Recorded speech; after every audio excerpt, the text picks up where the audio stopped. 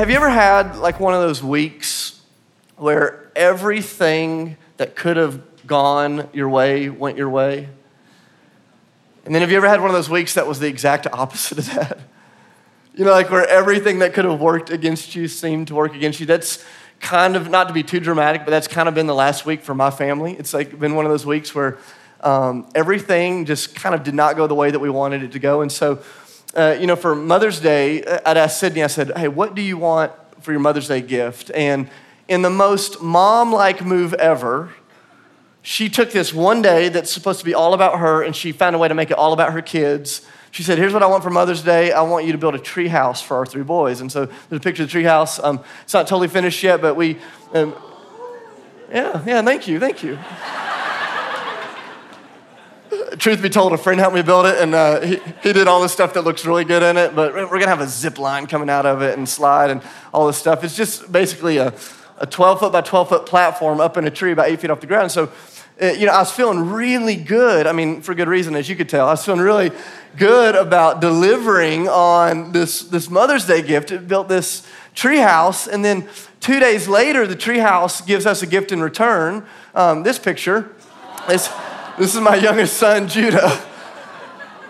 Literally 2 days after we built the treehouse, he fell out of the treehouse, and I can't make this up. I think this happens because I preach and I need stories. I'm literally in the backyard 2 days after this treehouse is done.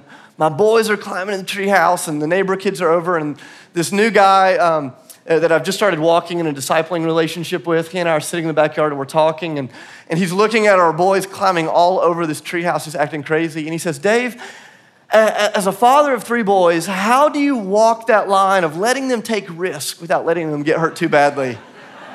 I kid you not, this is what we were talking about. And as we were having that very conversation, my 3-year-old son falls backwards off this treehouse 7.5 feet, and we heard the bone break. It sounded like pencils snapping. And I said, we just crossed the line, Cody. That's what happened. We just went over the edge, and it's like, oh, it's not the way we wanted to start the week, Broken arm, and then 2 days later, I'm in a really major car crash. I don't have pictures of that, but by the grace of God, I'm fine, obviously, and it wasn't worse. And then a few days later, we have a family trip to the emergency room, and we're there for 5.5 hours wondering what's going on, and by the grace of God, everything is okay. But it was just like one of those weeks, where everything you want to go one way goes the other way. Have you ever had that happen before? Have you ever had one of those seasons where you had the plans and they were shattered? You had the dreams and they were unfulfilled? You had the hopes and they were deferred? And honestly, all of the stuff that kind of happened to us this week in the grand scheme of life is really kind of small stuff.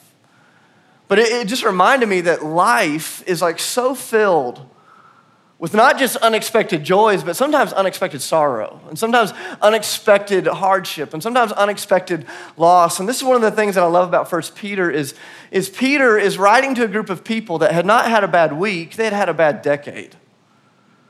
They'd been in the middle of unbelievable political pressure, social pressure, physical pressure, spiritual pressure. On top of that, life happens as life happens, and they're losing loved ones, and they're going through some of the things that people in our church have experienced. And I love it because Peter writes them this letter, and here's the way that he describes life. You'll see this as we go over the next few months. He talks about life like this. He says, sometimes life feels like you're living in the fire. And sometimes life feels like you're living in the fire. And I love this book because he says, listen, as followers of Jesus, we don't get a free pass around the fire. It's that we get someone who helps us thrive and endure when we find ourselves in it. And it's important that you understand that that's what the gospel proclaims. Not that you get around the fire of life, but that in the fire of life, you're not crushed by the fire, you're actually refined.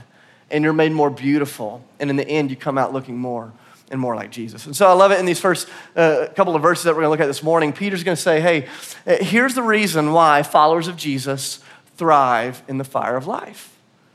And I don't know if you take notes, but we're just going to look at 2 things this morning. I want you to just at least impress these into your heart. He's going to say the reason that followers of Jesus thrive in the fires of life is because they have this present hope. In other words, God is like doing something right here, right now. And they also have this future hope that God is going to do something one day. And the reason followers of Jesus thrive in the fires of life is because our lives are living in the intersection of those two hopes. The intersection of the hope right now and the intersection of a hope that's going to come. It goes like this. 1 Peter chapter 1, we're going to start in verse 3. It'll also be on the screen if you don't have a Bible. This is Peter speaking. He says, "Praise be to God, the Father of our Lord Jesus Christ, who in his great mercy has given us a new birth into a living hope through the resurrection of Jesus Christ from the dead, and into an inheritance that will never perish, spoil, or fade. This inheritance is kept in heaven for you, who through faith are shielded by God's power until the coming of the salvation that is ready to be revealed in the last time." Now, I don't know if you're like me. Sometimes I read the Bible. There's a lot of big words, a lot of big ideas, a lot of churchy sounding things. I'm like, okay, cool. What's that mean? But I love this because Peter is talking to like real people in the middle of some real fires of life, and he's speaking to them really practically, but we have to slow down long enough to actually absorb what it is that he's saying. And he starts by talking about this present hope. Like, why is it that followers of Jesus can thrive in the fires of life? He says, it's because you have a hope right here, right now. Look back at verse 3. He says, it's literally because of God's great mercy that he's given us new birth into this living hope through the resurrection of Jesus Christ. New birth into a living hope through the resurrection of Jesus. In other words, he says, listen, one of the reasons that we as followers of Jesus survive and thrive in the fires of life, it's not just because one day God's gonna make it all better. It's because today, God is doing something more mysterious and wonderful and profound than you can ever imagine. And he uses this imagery of new birth. Now, I don't know if you write in your Bibles or underline in your Bibles, but you should underline, circle, highlight that phrase new birth. In the English translation, that phrase new birth, it pops up all throughout the New Testament. But in the original language, the words that are translated here, new birth, they only show up 2 times in the entire New Testament, and it's right here in 1 Peter chapter 1. And the image here is not just the idea of a baby being born. So don't picture that. It's kind of disgusting and traumatic, okay? That's not the picture here. The picture here is literally of new conception. And I don't know that you need to picture that either, okay? But that's the imagery. That's the imagery here.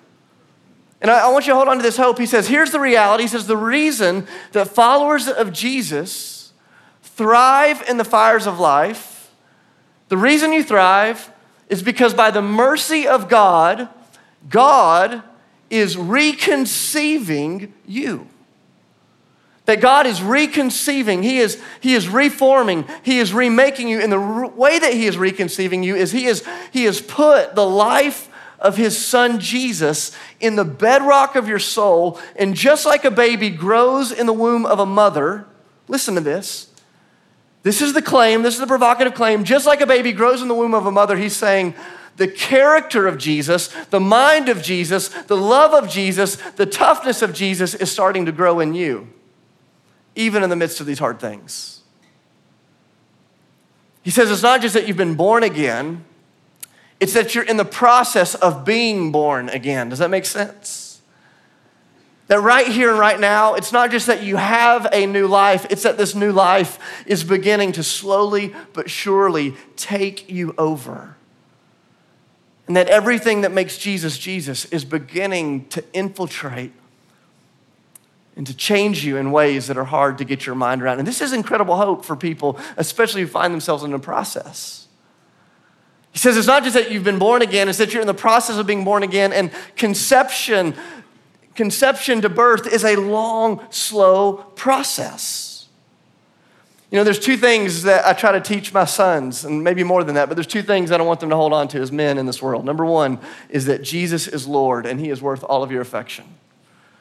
And secondly, and also very important, never ask a woman in public if she's pregnant, unless you really know. Because that journey from conception to birth is a slow journey. And there's a season where you're not exactly sure if she's pregnant or not. Like I remember when Sydney got pregnant with each of our kids, and she'd say, hey, can you tell yet? And I never knew the right answer to that question. If I couldn't tell, she was upset because she wasn't showing yet. And if I was too quick to say, oh, I can tell, that wasn't good either.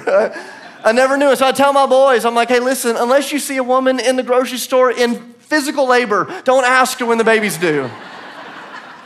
Because the journey from conception to birth is slow and confusing at times.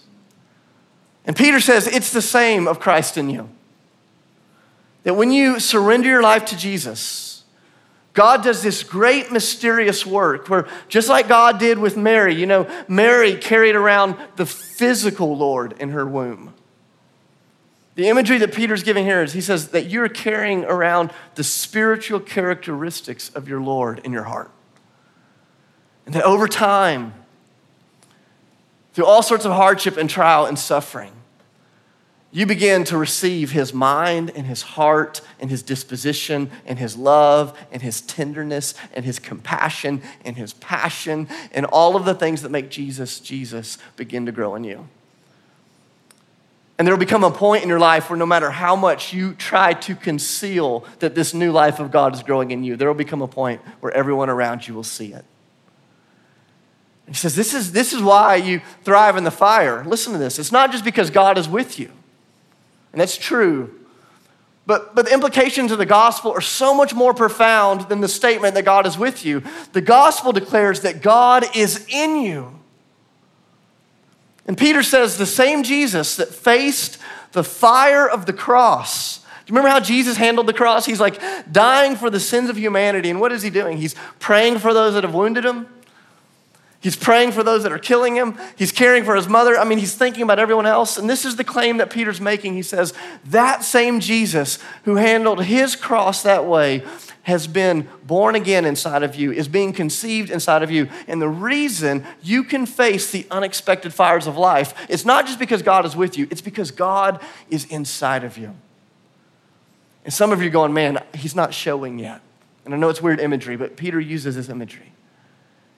He says, but the life is growing. And one of the reasons we thrive in seasons of hardship and struggle is because we begin to recognize this reality that we have this present living hope that the resurrected Lord Jesus is being reconceived, is being born again in the hearts of those that follow Jesus. What an incredible promise that is. But he says it's not just this present hope, not just right now. He says there's also this future hope. Look down at verse 4 with me. I love this. He says, you have this living hope through the resurrection of Jesus from the dead and into an inheritance that will never perish, spoil, or fade. This inheritance is kept in heaven for you. And so Peter says part of the reason that we as followers of Jesus thrive in the fires of life is because God is doing something in us right now, this new birth, this new conception.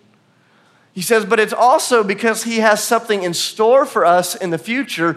He has this future inheritance that's kept safe in heaven that will never perish, spoil, or fade. Now, I love this because Peter is going to say, hey, listen to this, church. Because of what is in your future, you should live radically different right now in the present.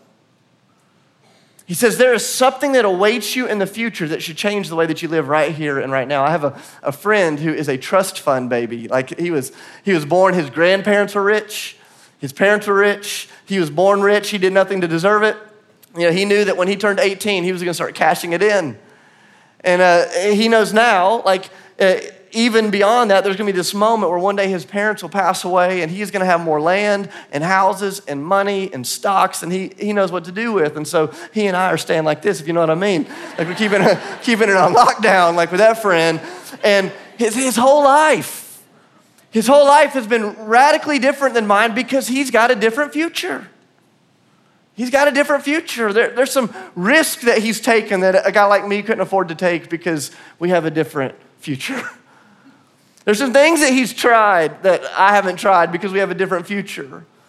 There is some peace that he has had that I don't have because we have a different future. I remember in the stock market crash of 2008 asking him, I'm like, are you terrified? He's like, listen, the inheritance is so big that crash couldn't touch it. And I'm like, dang, like, wow, like, can we be friends forever? I mean, like, that kind of rich, you know?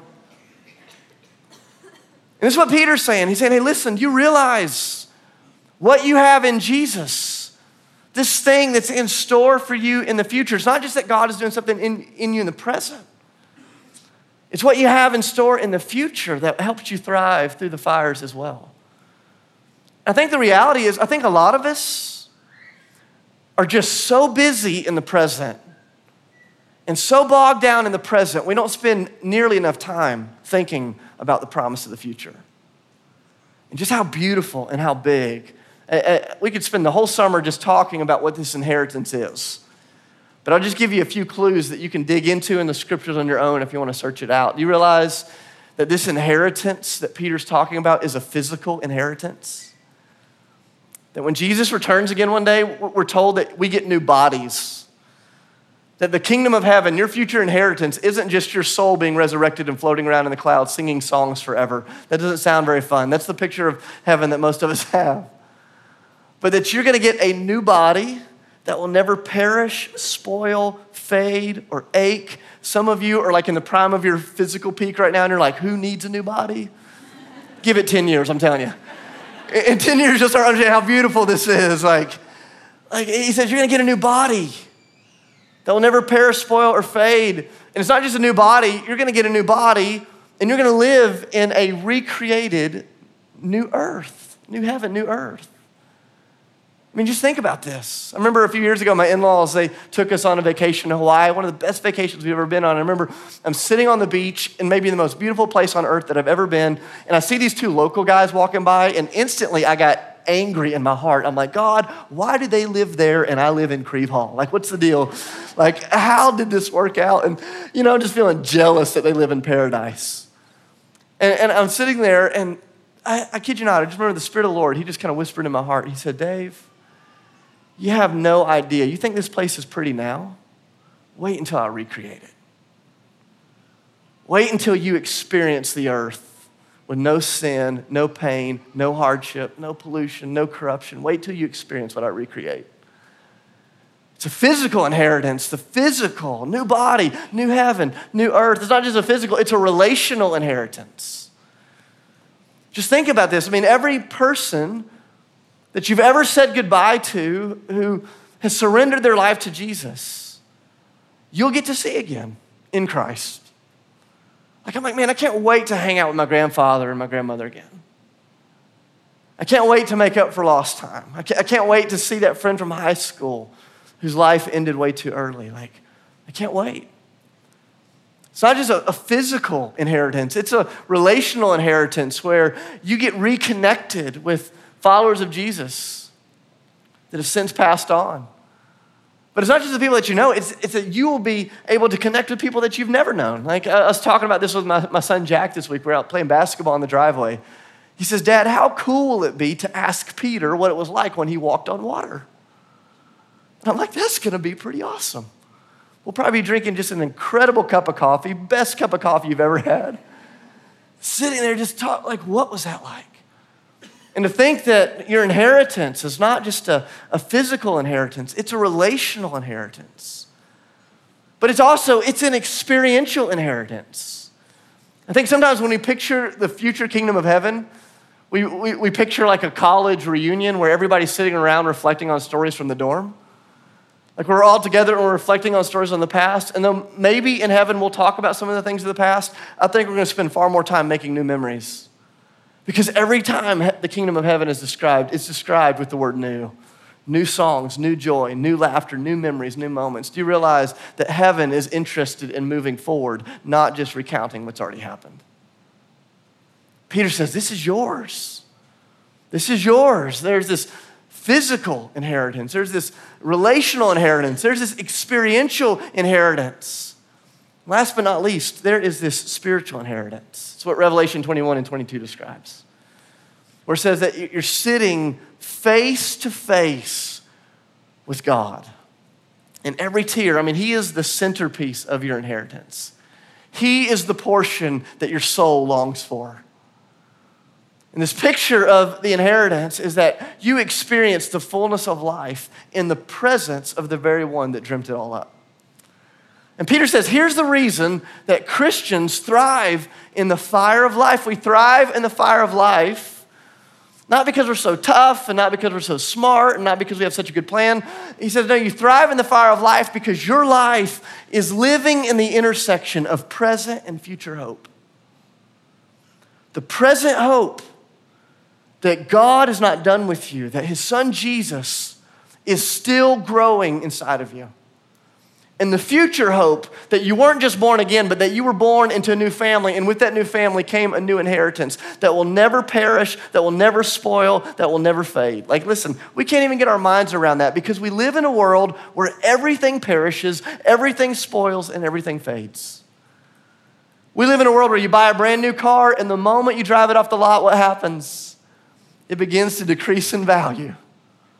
We live in a world where the moment you're born, you're already moving towards your end.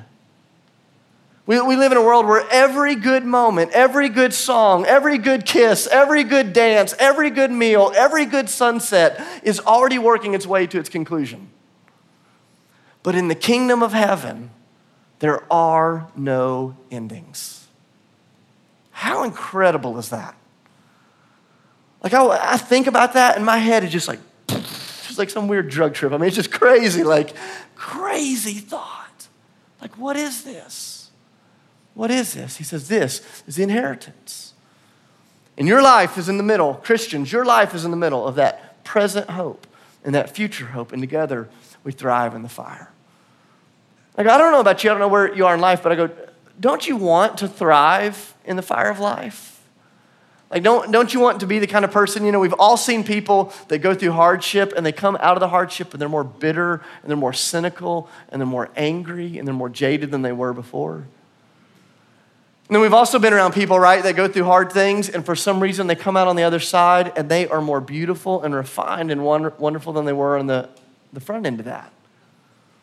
And I go, none of us want the fires, but Jesus says, here's the deal, the fires of life come. In this world you have trouble. But take heart, I've overcome the world. That's what Jesus says in John 16. And Peter's saying, hey, here's how you thrive in the middle of the fire. And we could tell so many stories about this and what it looks like. Yeah, because that's really just the story of the church. The story of the church has been, we've been a people for thousands of years that in the fires of life have thrived. Not because of who we are, but because of who Christ is within us. And because of what it is that Christ has in store for us in the age to come. But I think about some of the stories in our own church, and I got their permission to share these. I think about Wanda Lynn. I don't know if you know Wanda. Here's the most simple way I know how to describe Wanda. Wanda is one of the most wonderful human beings I've ever met in my whole life. She is a gift of God.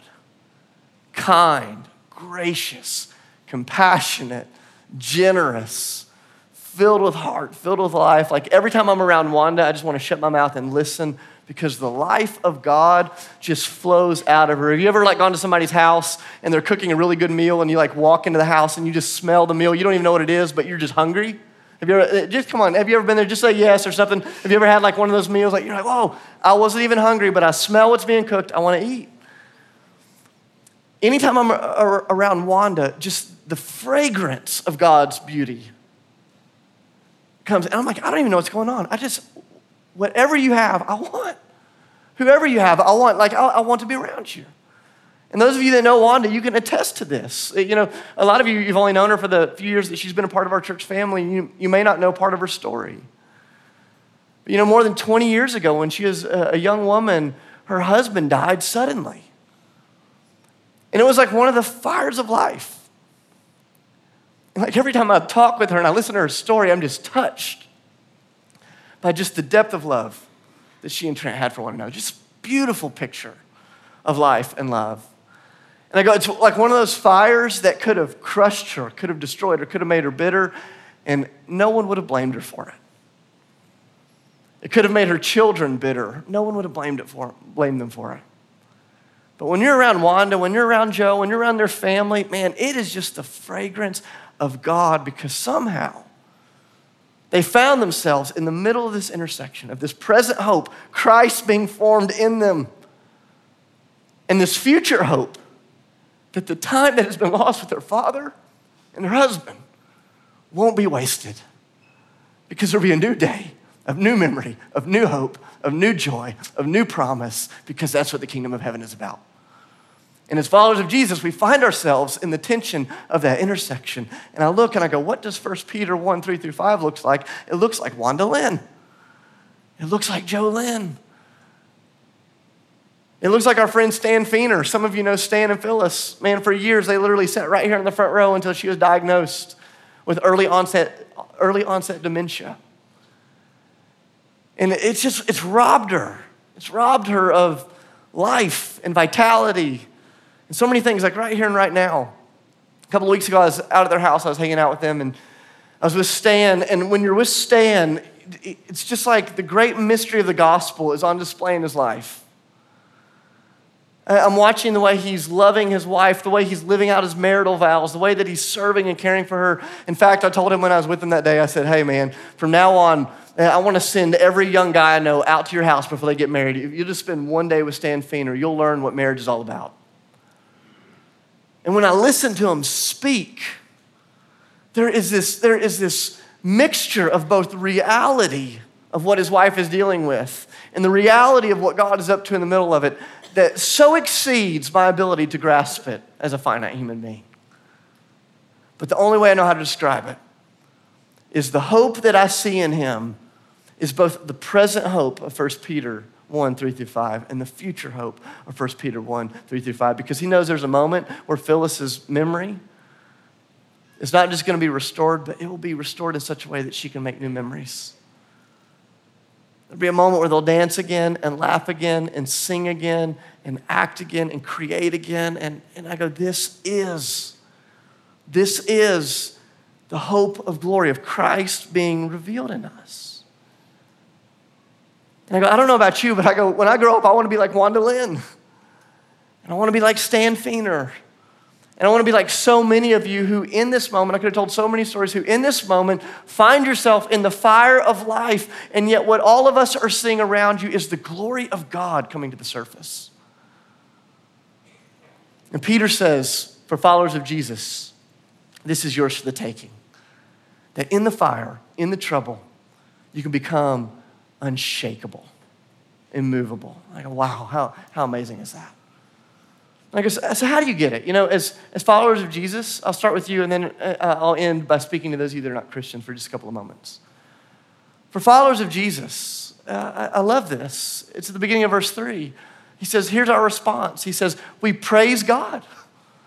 How do you lean into this present hope and this future hope? He says, you praise God, the Father of our Lord Jesus Christ. Like, you praise God, and he's not just saying that you sing. He's saying that you literally posture the entirety of your life, your thoughts, your affections, your time, your energy, your joys, your sorrows. You posture everything towards Jesus. That's what praise means. He says you come after God with all that you are.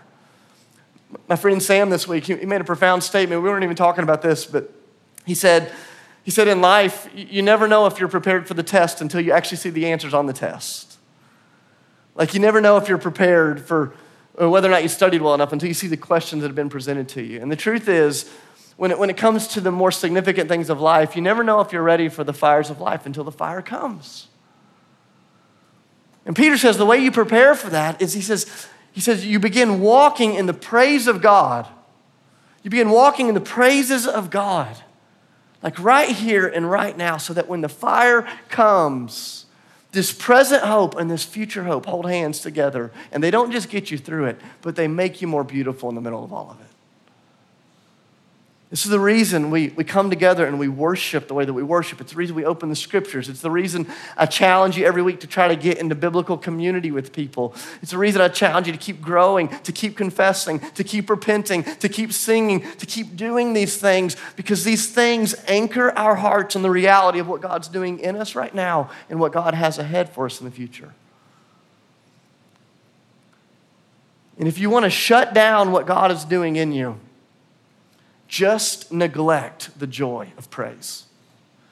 Think about when my wife was pregnant with each of our boys. When she found out she was pregnant, she changed the way that she would eat, and she changed the way that she'd do things, because all of a sudden she realized that she was actually nourishing another life inside of her. It wasn't just her life anymore, but it was another life. And I love this image because Peter's going, hey, Christians, do you realize that you have the joy and the responsibility of nourishing the life of Jesus within your heart? And my question for you is Christ within you receiving all of the spiritual food that he needs? Is he feasting upon the word and upon worship and upon confession and upon community and upon all the things that bring Christ to bear in you? So as followers of Jesus, I go, how do we keep living into these things in the middle of the fires of life? It's through praise. But maybe you're sitting here this morning and you're going, I don't know if I'm a follower of Jesus.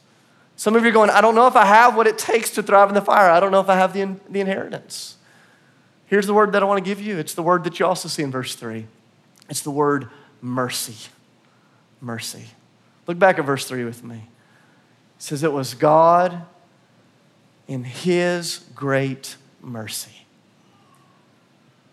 Like, why does Christ want to dwell in us? Why does Christ want to grow in us? Why do we have this inheritance? It's not because of the family you grew up in. It's not because of how smart you are. It's not because of how good you are. It's because of the mercy of God.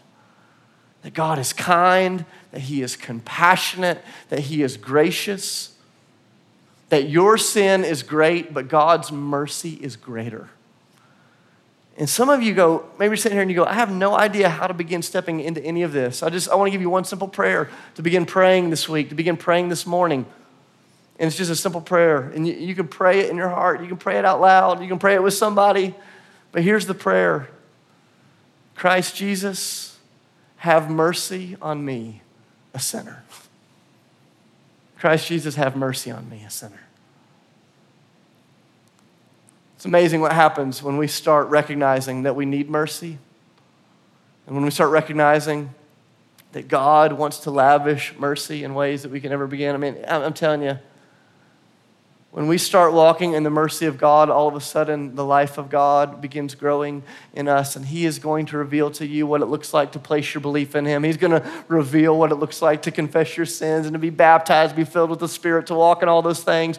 But it all begins with this understanding that in the fires of life, you need mercy, and that God is a God of unquenchable mercy. And if you don't know anything else about God this morning, I want you to hear that his mercy, his compassion is far more reaching, and all you have to do is reach out and ask for it. Father, I love you. I thank you for just the reality of who you are and of what you're doing in our midst. God, I thank you for this profound mystery of new conception, of new birth, of Christ being formed in us. I thank you for the promise of future inheritance, and that, God, somehow our lives are wrapped up in the middle of that. God, for those in the room that find themselves in the middle of the fire this morning, God, would you meet them there in profound ways? Would you meet them there in real ways? Would you help them to know you in real ways? And Jesus, we will trust that everything you have said will be true in these moments. God, for those that are not in the fire yet, would you keep us from fearing the fire? But Lord, just help us to prepare for it. Help us to cling to your mercy. Help us to walk in your praise, God. Help us to remember who we are in you. And God, would you help us as those days come, not to be shaken, but to stand firm and with the aroma of Jesus come to bear in us. God, I thank you for all of the women and all of the men in our church family that are showing us 1 Peter 1, 3-5 on display. God, may we be the types of men and women that can see it fully. In the name of Jesus, I pray. Amen.